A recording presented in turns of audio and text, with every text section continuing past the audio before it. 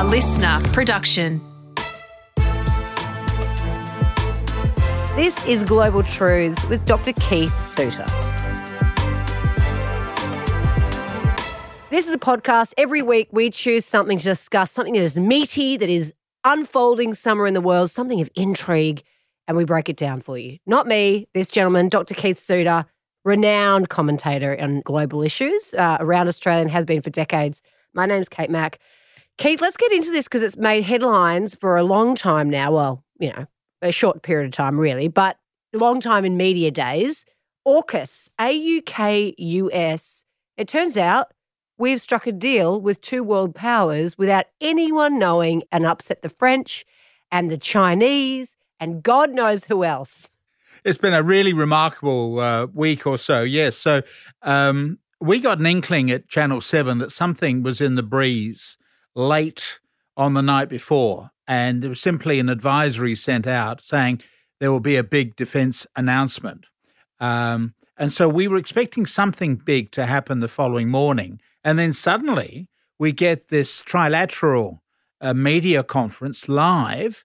You got Scott Morrison from Australia, Boris Johnson from the United Kingdom, and President Biden from the United States live, a simultaneous broadcast to all three countries announcing this new defence treaty. It's actually, we've lived through one of the most momentous weeks in Australian foreign policy history, certainly what we've seen of this century and almost for last century, I think, in terms of an amazing change that has taken place. So it's interesting, the word China did not figure in any of the statements, and yet China was clearly the elephant in those three rooms around the world. And so really what we're seeing, I think, are the preliminary stages of clearing the decks, getting ready for action perhaps against China. Because the China is the common threat. It's not the old Soviet Union. That disappeared in 1991. Russia is a problem, but it's not the same threat that it was before. So we're heading into a new Cold War, though I've noticed this week the UN Secretary General has said that we need to avoid a new Cold War. I entirely agree with what the Secretary General has said. So what has happened is that the immediate issue is that Australia has cancelled a contract which it had with France to build nuclear submarines. And that's what we've tended to focus on in this country, and also the French, whose nose are very, very much out of joint. But of course, that submarine project is over budget and it's running over time. So the French sort of suspected that something would go wrong with a project that's being so mishandled. That's the immediate issue. But the bigger policy issue is that for years we've had politicians who've said we do not need to choose between the United States and China. So the United States is Australia's major military ally. China is our major trading partner. We don't need to choose. We can remain on good terms. Last Thursday, we said explicitly we're working with the United States. We have chosen to go with one rather than the other. It's not an even-handed approach. And so that's why China is offended. Even though China is not mentioned in the statement, China clearly recognizes that this new agreement is directed towards China. So it's quite interesting to look at how all three countries, no doubt, would say that, well, there's an immediate political payoff for them. So in the case of Australia, it has now made the choice of reaffirming its old relationship with the United States rather than going any deeper into any sort of relationship with China. And of course, they would say we do need new submarines. The French are unreliable. Therefore, we're going for the British and Americans who are working on the submarines. So that's the Australian immediate payoff. From the United Kingdom point of view, the UK's problem is that it's left the European Union and is having to devise an independent foreign policy. It's not had that problem since 1973. So when it joined what was then the common market, in a sense, a lot of foreign policy decisions were being made with British allies like France and Germany and Italy, etc. Now, Britain is having to come up with a new role for itself in the world. The slogan that it's used is Global Britain, but Global Britain is a slogan. It's not a strategy. And here in this agreement from last week, we see an inkling of a British strategy now for what constitutes global Britain. Global Britain means that Britain will re-engage east of Suez, to use the old phrase. When I was in the War Office, we were always talking about east of Suez. So that's the Middle East, it's the Far East, etc., which we pulled out of during the 60s and 70s because we just couldn't afford to maintain a military presence. And now Boris Johnson has said we're going back into Asia and we're going back into the Pacific region. So we've now got this new geographic entity called the Asia-Pacific, Asia-Pac. And so the British have said, well, global Britain means that we will have military obligations in Asia and the Pacific. And I'm assuming, Keith, as well, that up until now, the Brits have not had the capacity to really think about it. They had Brexit overseeing, that was sort of clouding their judgment in the rest of the world for a number and taking up all their oxygen, in terms of Parliament absolutely. For years. And now they've had COVID, which has ravaged that country. That's right. So this is the first time it feels like they've had that time to really strategize their next moves. And they think they're over the COVID crisis, mainly. They've got the vaccine rollout going ahead, doing better at it than we are in Australia. And so in a sense, they're saying, well, look, we've got rid of the two immediate crises, which you've identified, which is Brexit and COVID.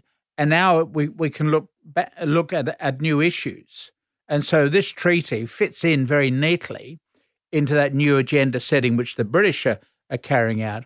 And then thirdly, for the United States, almost as soon as the Biden administration is noting the pullout from Afghanistan, the end of America's longest war, which was in Afghanistan, 20 years, Biden is able to say, well, we're pulling out of this war on terror. We've run it for 20 years. We've got very little to show for it. We've cost us a lot of blood and treasure. And if anything, the Islamic threat is even worse today because we've now got Muslim groups killing people in West Africa like Boko Haram. We've now got, for the first time, Islamic groups running down the east coast of Africa, including going as far south as Mozambique, which is a traditional Christian country. So, in fact, if anything, the cancer of extremist Islam is actually spreading across the world. And, of course, we've got problems immediately to our north within part of Indonesia, Malaysia, and the Philippines. So the Americans are saying, well, we're going to move on from that. It's not going to be our job to fight that. Local countries will need to find their own ways. So the French, for example, have been working with the Francophone West African countries of trying to deal with some of these Islamic terrorist groups. So the Americans are saying, we're now getting ready to deal with the next big challenge for us, which is not Islam, it's China.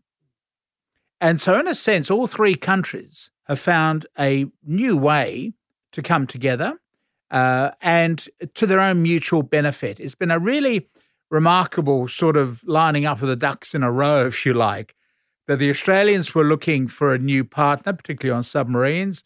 The UK was looking for a new role, and the Americans are looking for a new war. So it also it all fits together very neatly, and so we've got this agreement. It's a very unusual position the Americans find themselves in as well, Keith, with no war all of a sudden. That's right.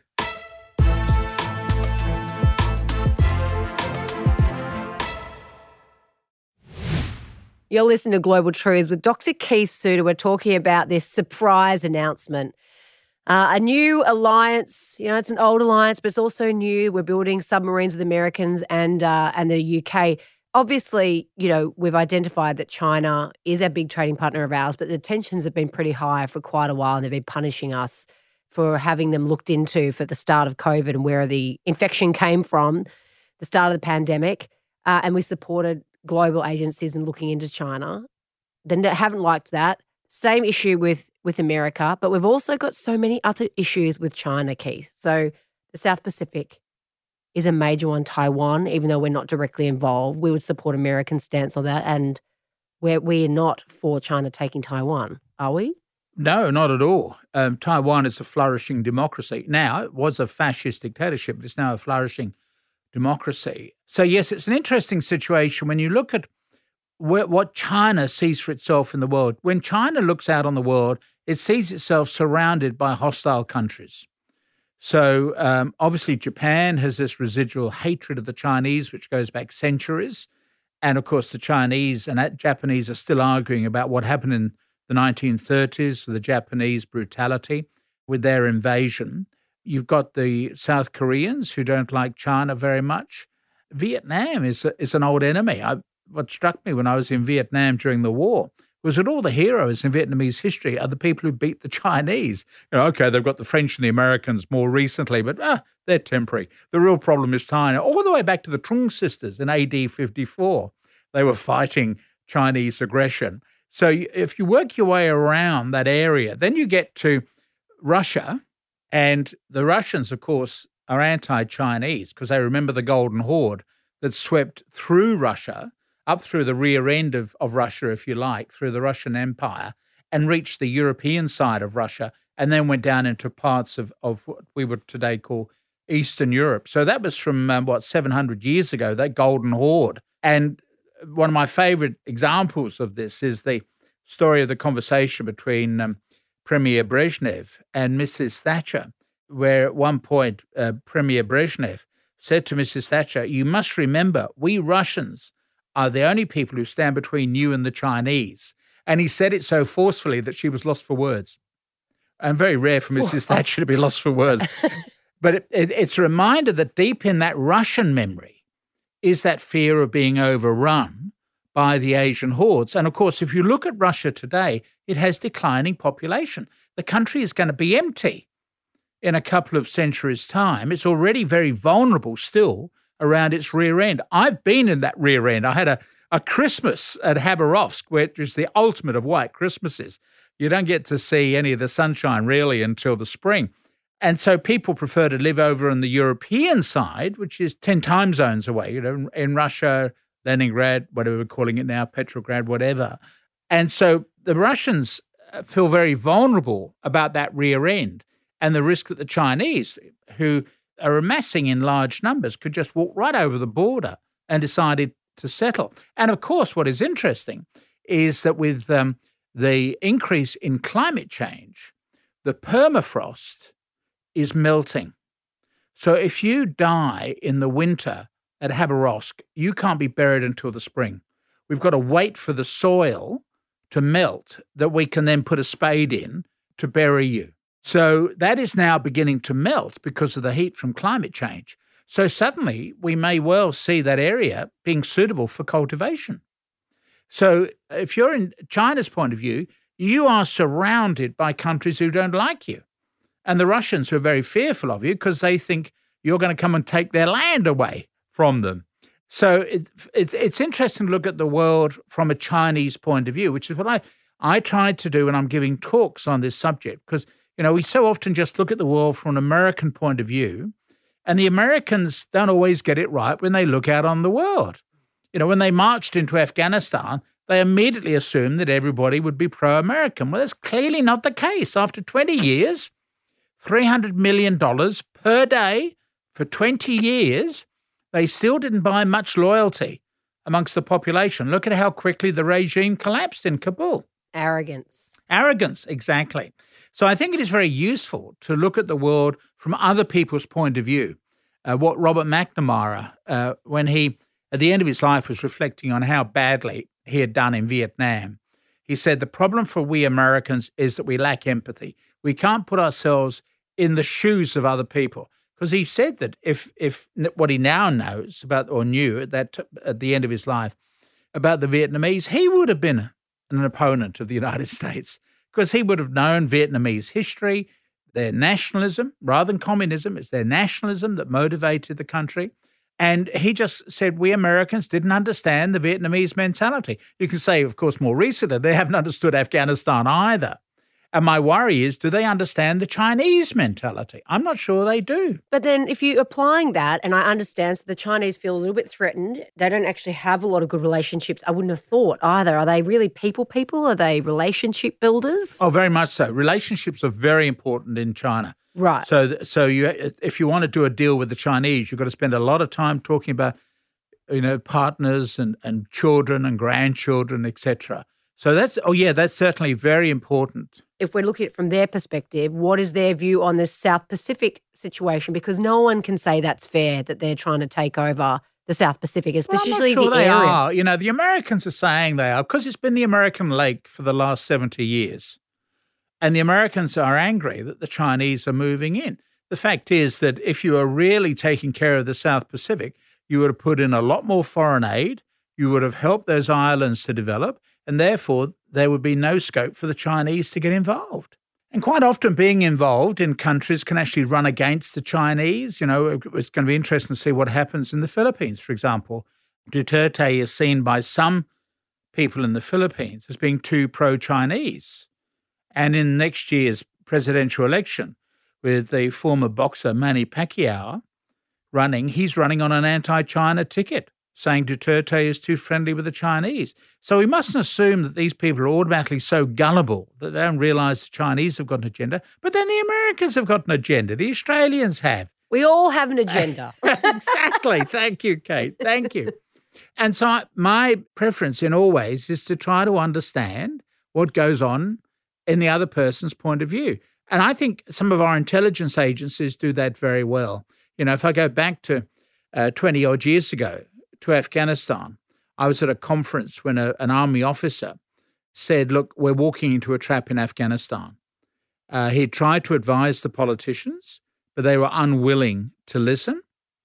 So he said, I'm giving the information to you so that you can then use it in the media, which is what I've done for the last 20-odd years, saying we're going to walk into a trap and we're not going to win in Afghanistan. And, of course, now, 20 years later, we've been defeated in Afghanistan, and I'm now much more – I can't remember the name of the officer who gave me the information, but he was aware of the risks of going into Afghanistan. But you're dealing with politicians who have this particular vision of the future, and they're not willing to listen to outside advice. They don't pay enough attention to history and the context of a situation, and they're just rushed along from one media headline to the next. And that's the fear that I've got with this new AUKUS agreement from last week, that we're being rushed headlong into a confrontation with China rather than trying to stand back and just trying to think, is there a better way of doing dealings with China? China still predominantly has what is called a brown water navy. In other words, it's short-range navy confined mostly to coastal protection. It's not a huge ocean-going blue water navy. That's obviously what the British are trying to develop. Now they want to get back into the Asia-Pacific region, and that's a blue water navy requirement. The Americans have already got an immense blue water navy. So the way that some of the people are saying, oh, well, the Chinese could easily beat the Americans, etc., I don't think that's the case. And I think also the Chinese are not completely stupid. They would have seen the difficulty of trying to take over Afghanistan, and they would therefore be wary about invading Taiwan. And the Taiwanese themselves are on guard, but they're not overly fearful. I've been to Taiwan on a number of occasions, and they're not that overly fearful. They're not paranoid in the way that some of our own media commentators are paranoid. They're more worried about Taiwan than the Taiwanese are. So it seems to me that rather than just rushing headlong into these agreements, we should spend more time reflecting on what we're doing. More time for thinking, less time for headline grabbing. And just like to round this off, Keith, so, you know, we did this obviously to head China off, made this deal with America and the UK. That was our number one, really, when you analyse it, if you're being completely honest.